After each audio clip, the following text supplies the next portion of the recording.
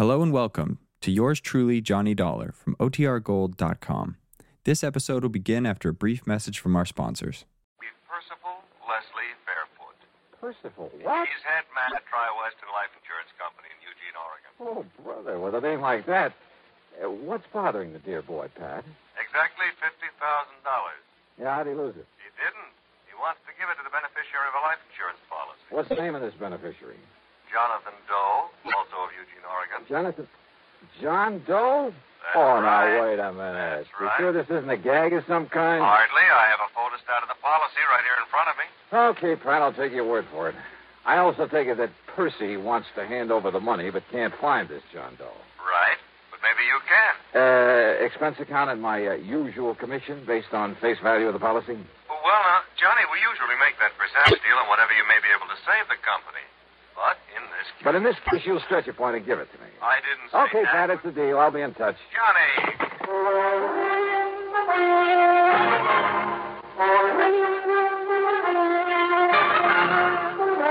CBS Radio brings you Bob Bailey in the intriguing adventures of the man with the action-packed expense account, America's fabulous freelance insurance investigator. Yours truly, Johnny Dollar.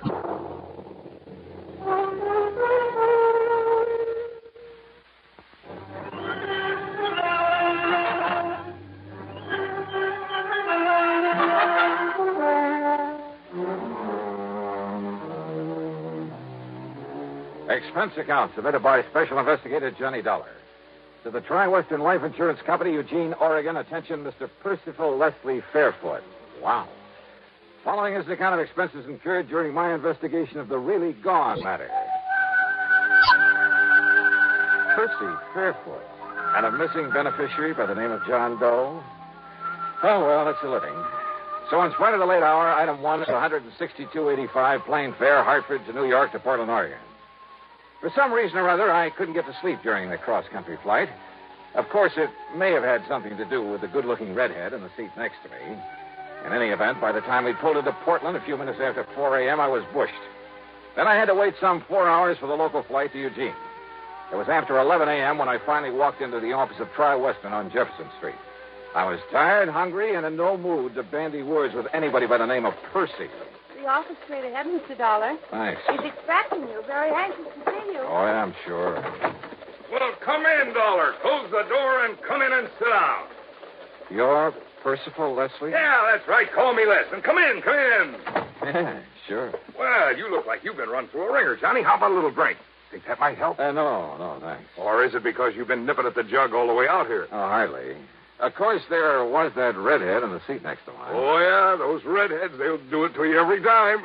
Good looking. Well, I told you I didn't get any sleep. Oh, baby, you're a man after my own heart. But now, listen. Did Pat McCracken tell you why I wanted to see you? Something about a missing beneficiary. Now, here's a story in a couple of nutshells or two. We got a lot of farms around here. Big ones, little ones, all kinds.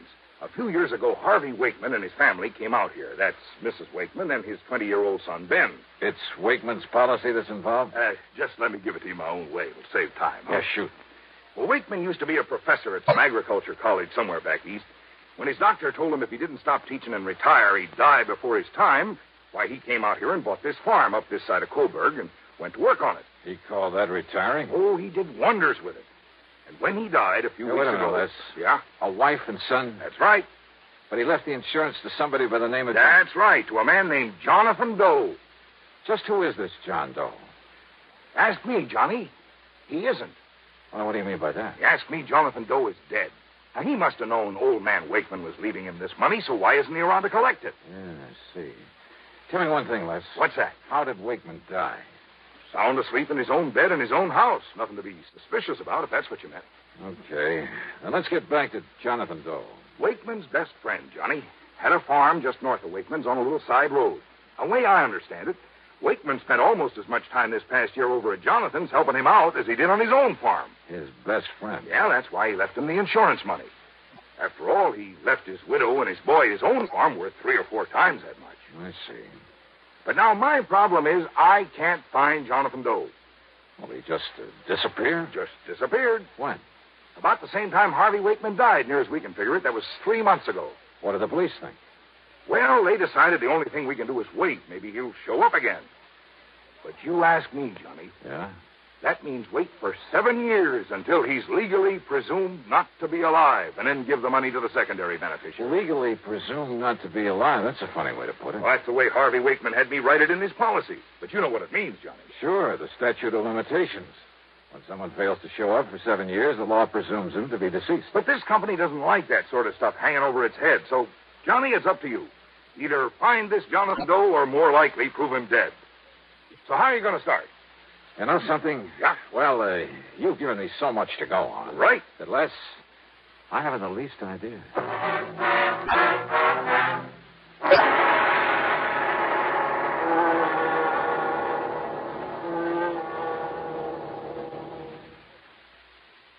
The really...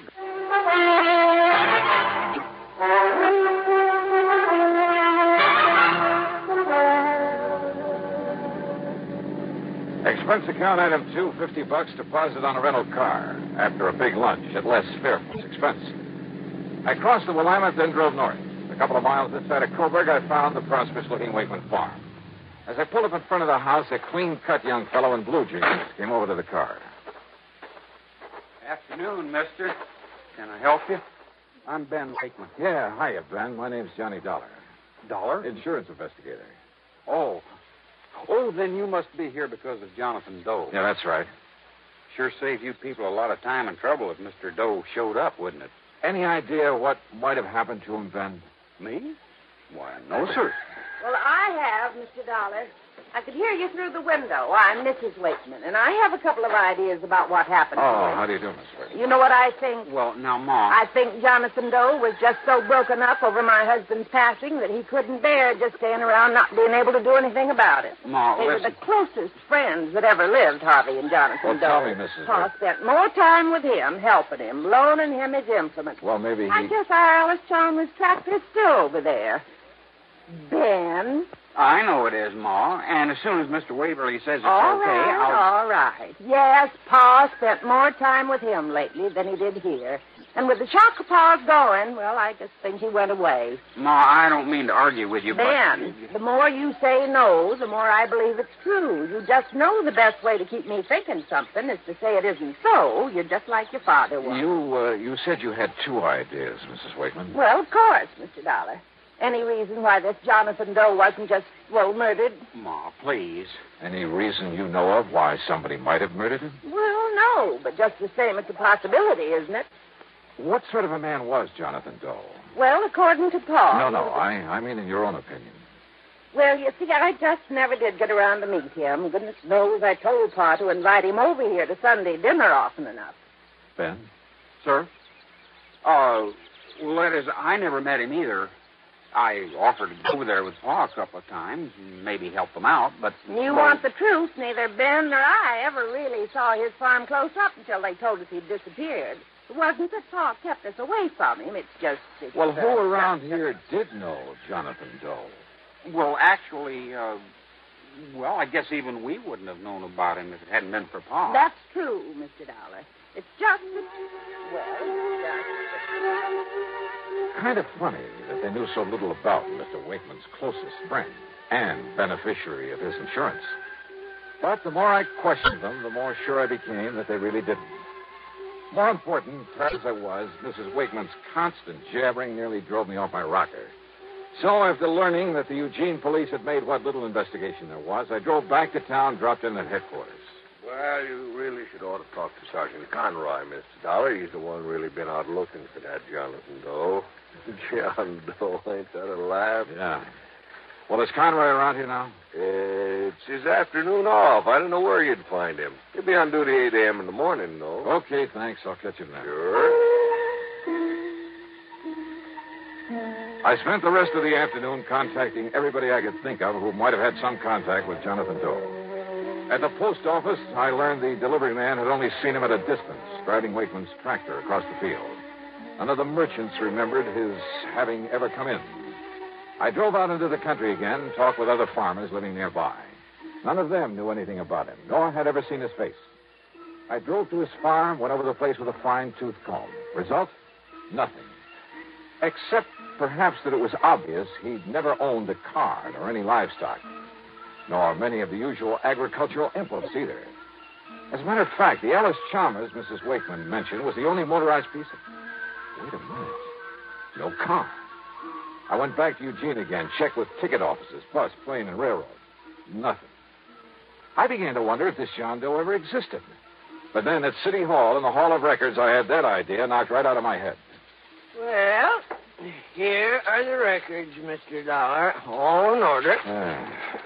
Now, tell me this. Did you ever see and talk to this man? Well, no. Well, who in this office might have talked to him?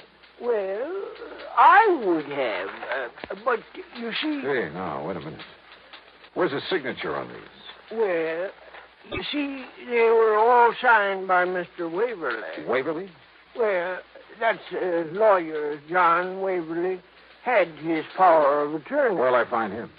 Well, I understand he went up to Portland this afternoon. Oh, son of a gun. Somebody around this town must have known this Jonathan Doe, must have seen him somewhere, sometime. Well, of course, Mr. Dollar. All right, who? Well, now, that's something I just don't know.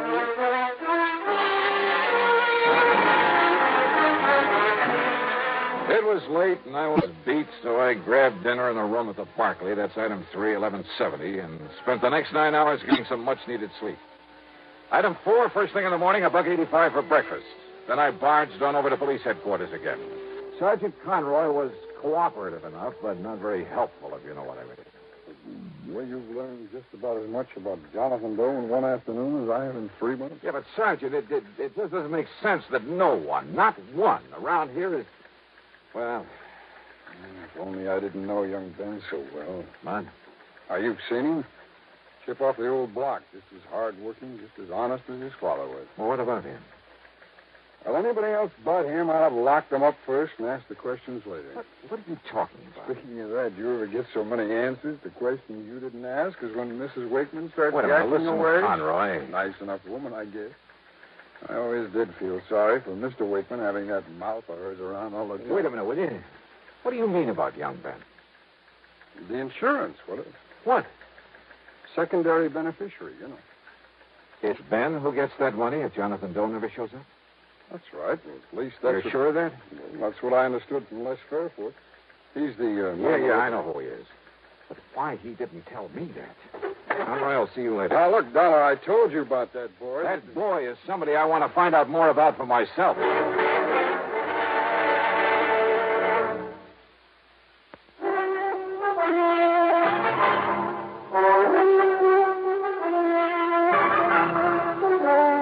Expense account item 5, 10 cents for a telephone call to Les Fairfoot. Johnny, you're not trying to tell me Ben could have killed Jonathan Doe to get that $50,000 7 years from now? Didn't he? Oh, I know that boy. I've known him for years. Or maybe he paid him off to disappear this way. When by simply staying around, he could get $50,000. Are you sure that Jonathan knew he was beneficiary of that policy?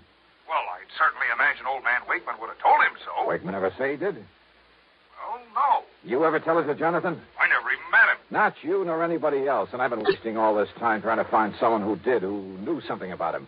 But, brother, that's all beside the point now. What are you going to do? Go out to that farm for a showdown with Ben Wakeman. Showdown? I'm afraid I kind of made a fool of myself trying to trick that boy into confessing that he disposed of Jonathan Doe. He had an answer for everything. But I mean a straightforward, honest, eye-to-eye answer.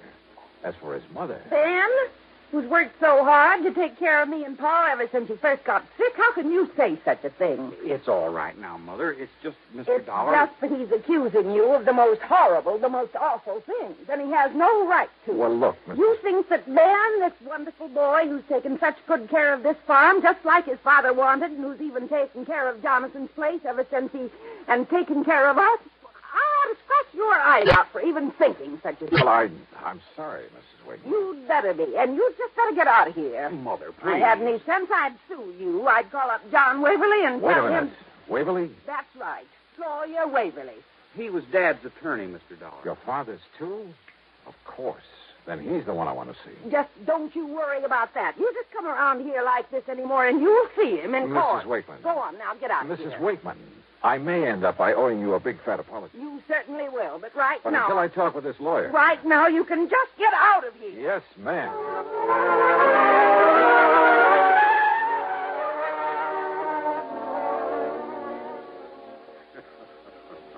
Well, I can't say that you were very wise, Mr. Dollar, trying to, shall we say, cross swords with Mrs. Wakeman. You see, she was one of the reasons Harvey Wakeman spent so much time on the farm of Jonathan Doe. Just to get some peace and quiet. Yeah? Now, Mr. Waverly, let's stop beating around the bush. Are you going to tell me something about this John Doe? No. No. You're the one person I found. You had his power of attorney. You're the one person who must have seen him, must have known him. No, Mr. Dollar. No, what? What are you talking about? Did you see Wakeman's insurance policy? I know about it, naturally. First beneficiary, Jonathan Doe. Right. The money to go to the second beneficiary. That's Ben Wakeman. Yes. At such time as Jonathan Doe legally is presumed not to be alive. Sure, when the statute of limitations runs out at the end of 7 years. But it's kind of a screwy way to put it. I had him put it that way. Huh? To have said until such time as Jonathan Doe legally is presumed deceased would have meant nothing. What? That's right. For the simple reason that he was never alive. Huh? Ben is a young man. His father loved him very dearly. The boy meant everything to him. Mr. Waverly. Wakeman knew he didn't have long to live. He arranged it so that his farm and the profits from it would pass to his widow and his son. Well, of course. But he wanted to do more for the boy after Ben had really reached maturity. And do it, incidentally, without seeming to slight his widow. So, by inventing this Jonathan Doe, putting the other farm in Jonathan's name, all of it completely legal, by the way, I attended to that myself. It means the $50,000 can't possibly go to Ben while he's still a kid. Exactly. Nor could his widow, and she's not the most level-headed woman in the world. Nor could she possibly upset the whole plan. And the other farm? I can show you papers in my files that will turn that over to Ben when he receives the insurance. Well, I will be a monkey's. Then this Jonathan was the real McCoy. A real John Doe. In the true legal sense. The fictitious name of a completely non-existent person. But for such a sound, logical, for such a good reason, Mr. Dollar, that I... Tell me. Yeah? Don't you agree it's best if neither Ben nor his mother find out about this until, say... until about 7 years from now? Yeah. Sure.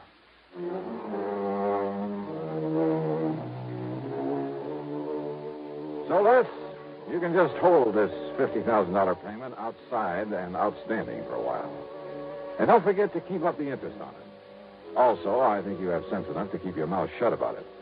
So, expense account total, including another hotel bill and the trip back to Hartford, $40105. Yours truly, Johnny Dollar.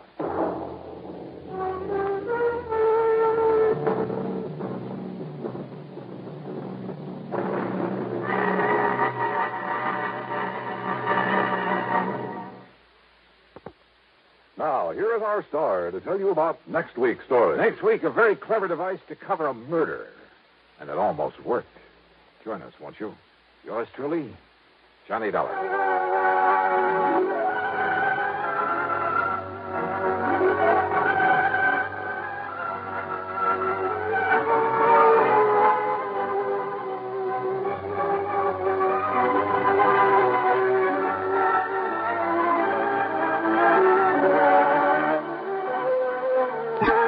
Yours truly, Johnny Dollar, starring Bob Bailey, originates in Hollywood and is written, produced, and directed by Jack Johnstone. Heard in our cast were Virginia Gregg, Lawrence Dobkin, Marvin Miller, Sam Edwards, Junius Matthews, Stacey Harris, and Bart Robinson. Be sure to join us next week, same time and station, for another exciting story of Yours truly, Johnny Dollar.